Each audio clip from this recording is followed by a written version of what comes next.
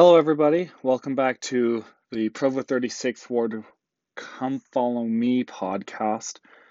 My name is Samuel Robenheimer, for those of you who do not know or have not been listening. I'd like to apologize really quickly for missing the last couple of weeks. It's been pretty chaotic with tests and stuff, but I'm super excited for this week. Kind of to make up for missing a couple of weeks, I'd like to share really quickly from Genesis 28. Which was last week's Come Follow Me discussions, but something that stuck out to me, and then I'll get into this coming week's Come Follow Me. It comes from verses 20 and 21, which, for those of you who have read this last week's Come Follow Me, you realize that God is giving Jacob this revelation to do things, and it's kind of scary for him to follow, but it says, "And Jacob vowed a vow, saying, If God will be with me, and will keep me in this way that I go, and will give me bread to eat, and raiment to put on, so that I come again to my father's house in peace, then shall the Lord be my God." And I love those verses because at first you read like, oh, if God is going to bless me, then maybe I'll follow him, then maybe he can be my God. But what it's really saying is, looking forward, these are the things God is going to do for me. Jacob is realizing that going forward in his life, he will be blessed. He will receive so many things from God. So why not follow him? Why not continue to follow him in revelation and in the path of righteousness? Why not allow the Lord to be his God? And that goes the same with us. Reading my patriarchal blessing, I see so many things that God has promised me that I am looking forward to. And then I go through trials and I go through hardship and I'm like, is this worth it? But looking forward and realizing these are the promises God has made to me. Why not follow him? He shall be my God. And I love that. I love that. And I hope that you guys can look at that and kind of apply that to your lives as well. Now, going forward into this Come Follow Me from March 7th through 13th, we look at Genesis 37 through 41, which, for those of you who know, it's the story of Joseph getting sold into Egypt and then kind of everything that happens to him up until the famine begins. And I love these chapters for many reasons, but honestly, it's partially because it relates to me, and I know it relates to everyone else out there. We go through these hard things that are sometimes unavoidable and not our fault, but we see how much the Lord blesses us and blesses Joseph in this time. And we realize that that's the same for us. God is with us and has blessed us and will continue to bless us in our trials. And if we are faithful, he will allow us to make it to the end and receive the help we need. Now, there are 3 sections of this that the church has put out in the Come Follow Me handbook, and those 3 sections are: the Lord was with Joseph in his adversity. If I am faithful, the Lord will guide and inspire me. And with the Lord's help, I can flee temptation, which are 3 super important sections for us to look at and think about honestly as we go through our lives. The first one, I'd like to just mention a couple things. As you read the Come Follow Me pamphlet, the Come Follow Me book, it talks about the time where Joseph was sold into Egypt and how God was with him and allowed him to become influential in the Egyptian area, in the city, or in Egypt. And then he gets thrown into prison because he refuses to sleep with Potiphar's wife, and she kind of makes that a whole situation, which we'll talk about in a little bit. But God even blesses him there to the point where Joseph kind of helps the jailkeeper and is almost running things and being influential there.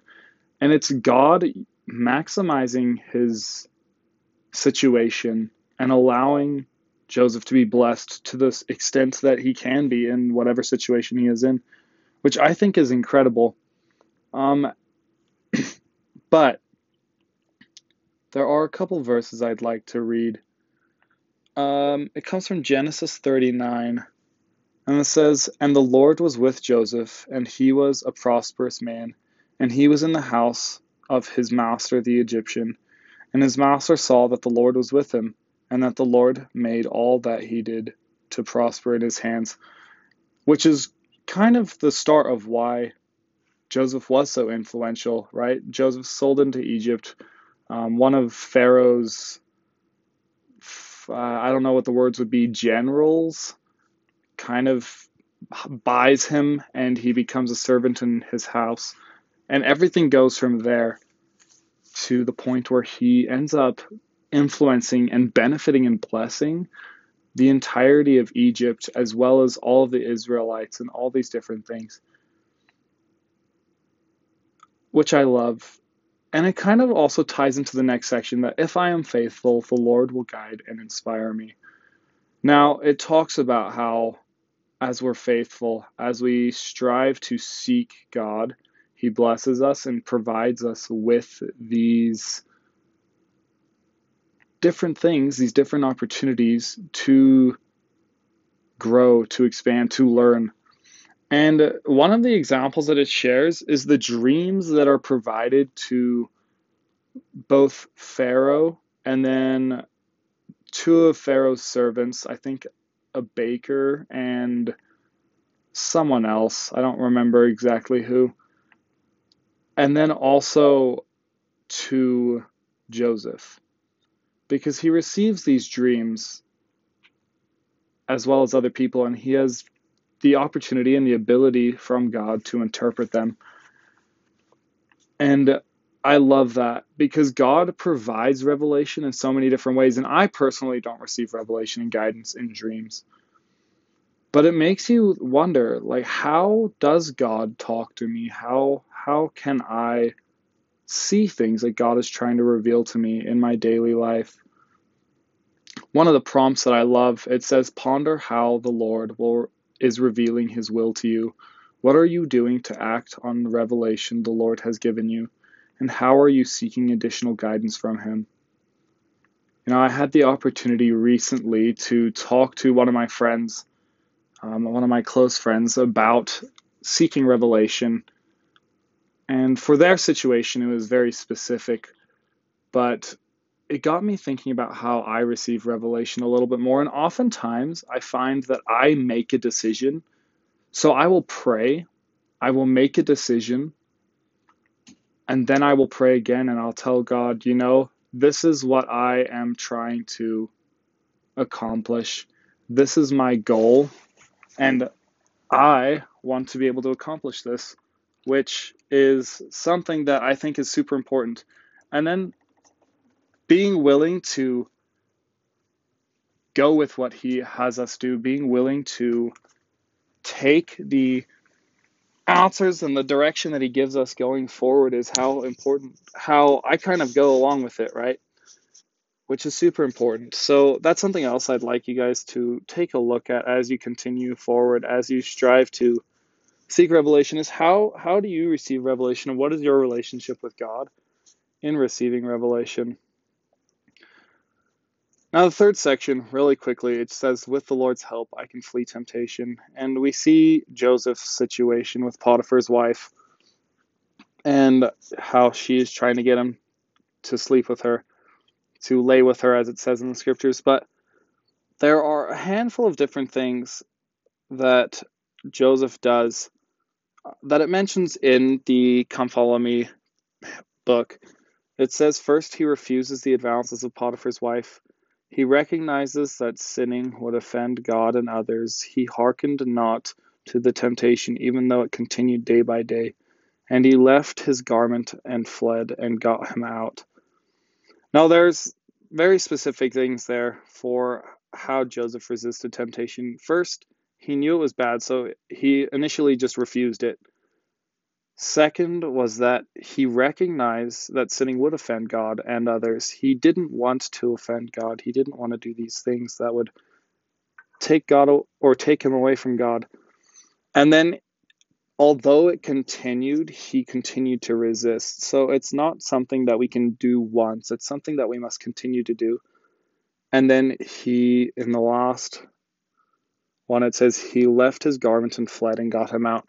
And that was almost, to an extent, like a dire situation. Like he was almost being forced, like Potiphar's wife threw herself upon him and he got out. It wasn't oh, I was weak in this moment. No, he knew what was going on. He was aware and he left immediately when things got bad, which is something that I think is super important. And something that the handbook asks us to do for this week is to list temptations, things that we go through in our lives, and then what situations provide those temptations. So what kind of things are we doing that allow us to receive those temptations, and how do we plan to respond? How are we going to avoid those situations? How are we going to get out of those situations when we find ourselves in them, so that we are a lot less likely to fall into temptation? With that being said, there are a lot of other things that we can talk about, but I don't want to spoil too much of these chapters as I think they are super important. Something else that I love quickly before we end is just chapter 41 of Genesis. We find that, Joseph has interpreted the dream of Pharaoh, and they begin to prepare for these 7 years of famine throughout these 7 years of prosperity. And the influence and power that Joseph has, because he was faithful to God, because he was striving to do what God wanted him to do, God provided him with an opportunity to bless and support and grow not only himself and the handful of people around him, but an entire nation benefited because Joseph was faithful. And that's something that, while we may not have that same power, we can have the same opportunities to bless and provide and support others as we strive to serve God, which I love. With that being said, I look forward to next week. I will have one out next week that I'm going to record in the next couple days, and I will just have them post themselves as the weeks go forward. But till then, enjoy studying, and I hope to hear some of your guys' thoughts. Bye.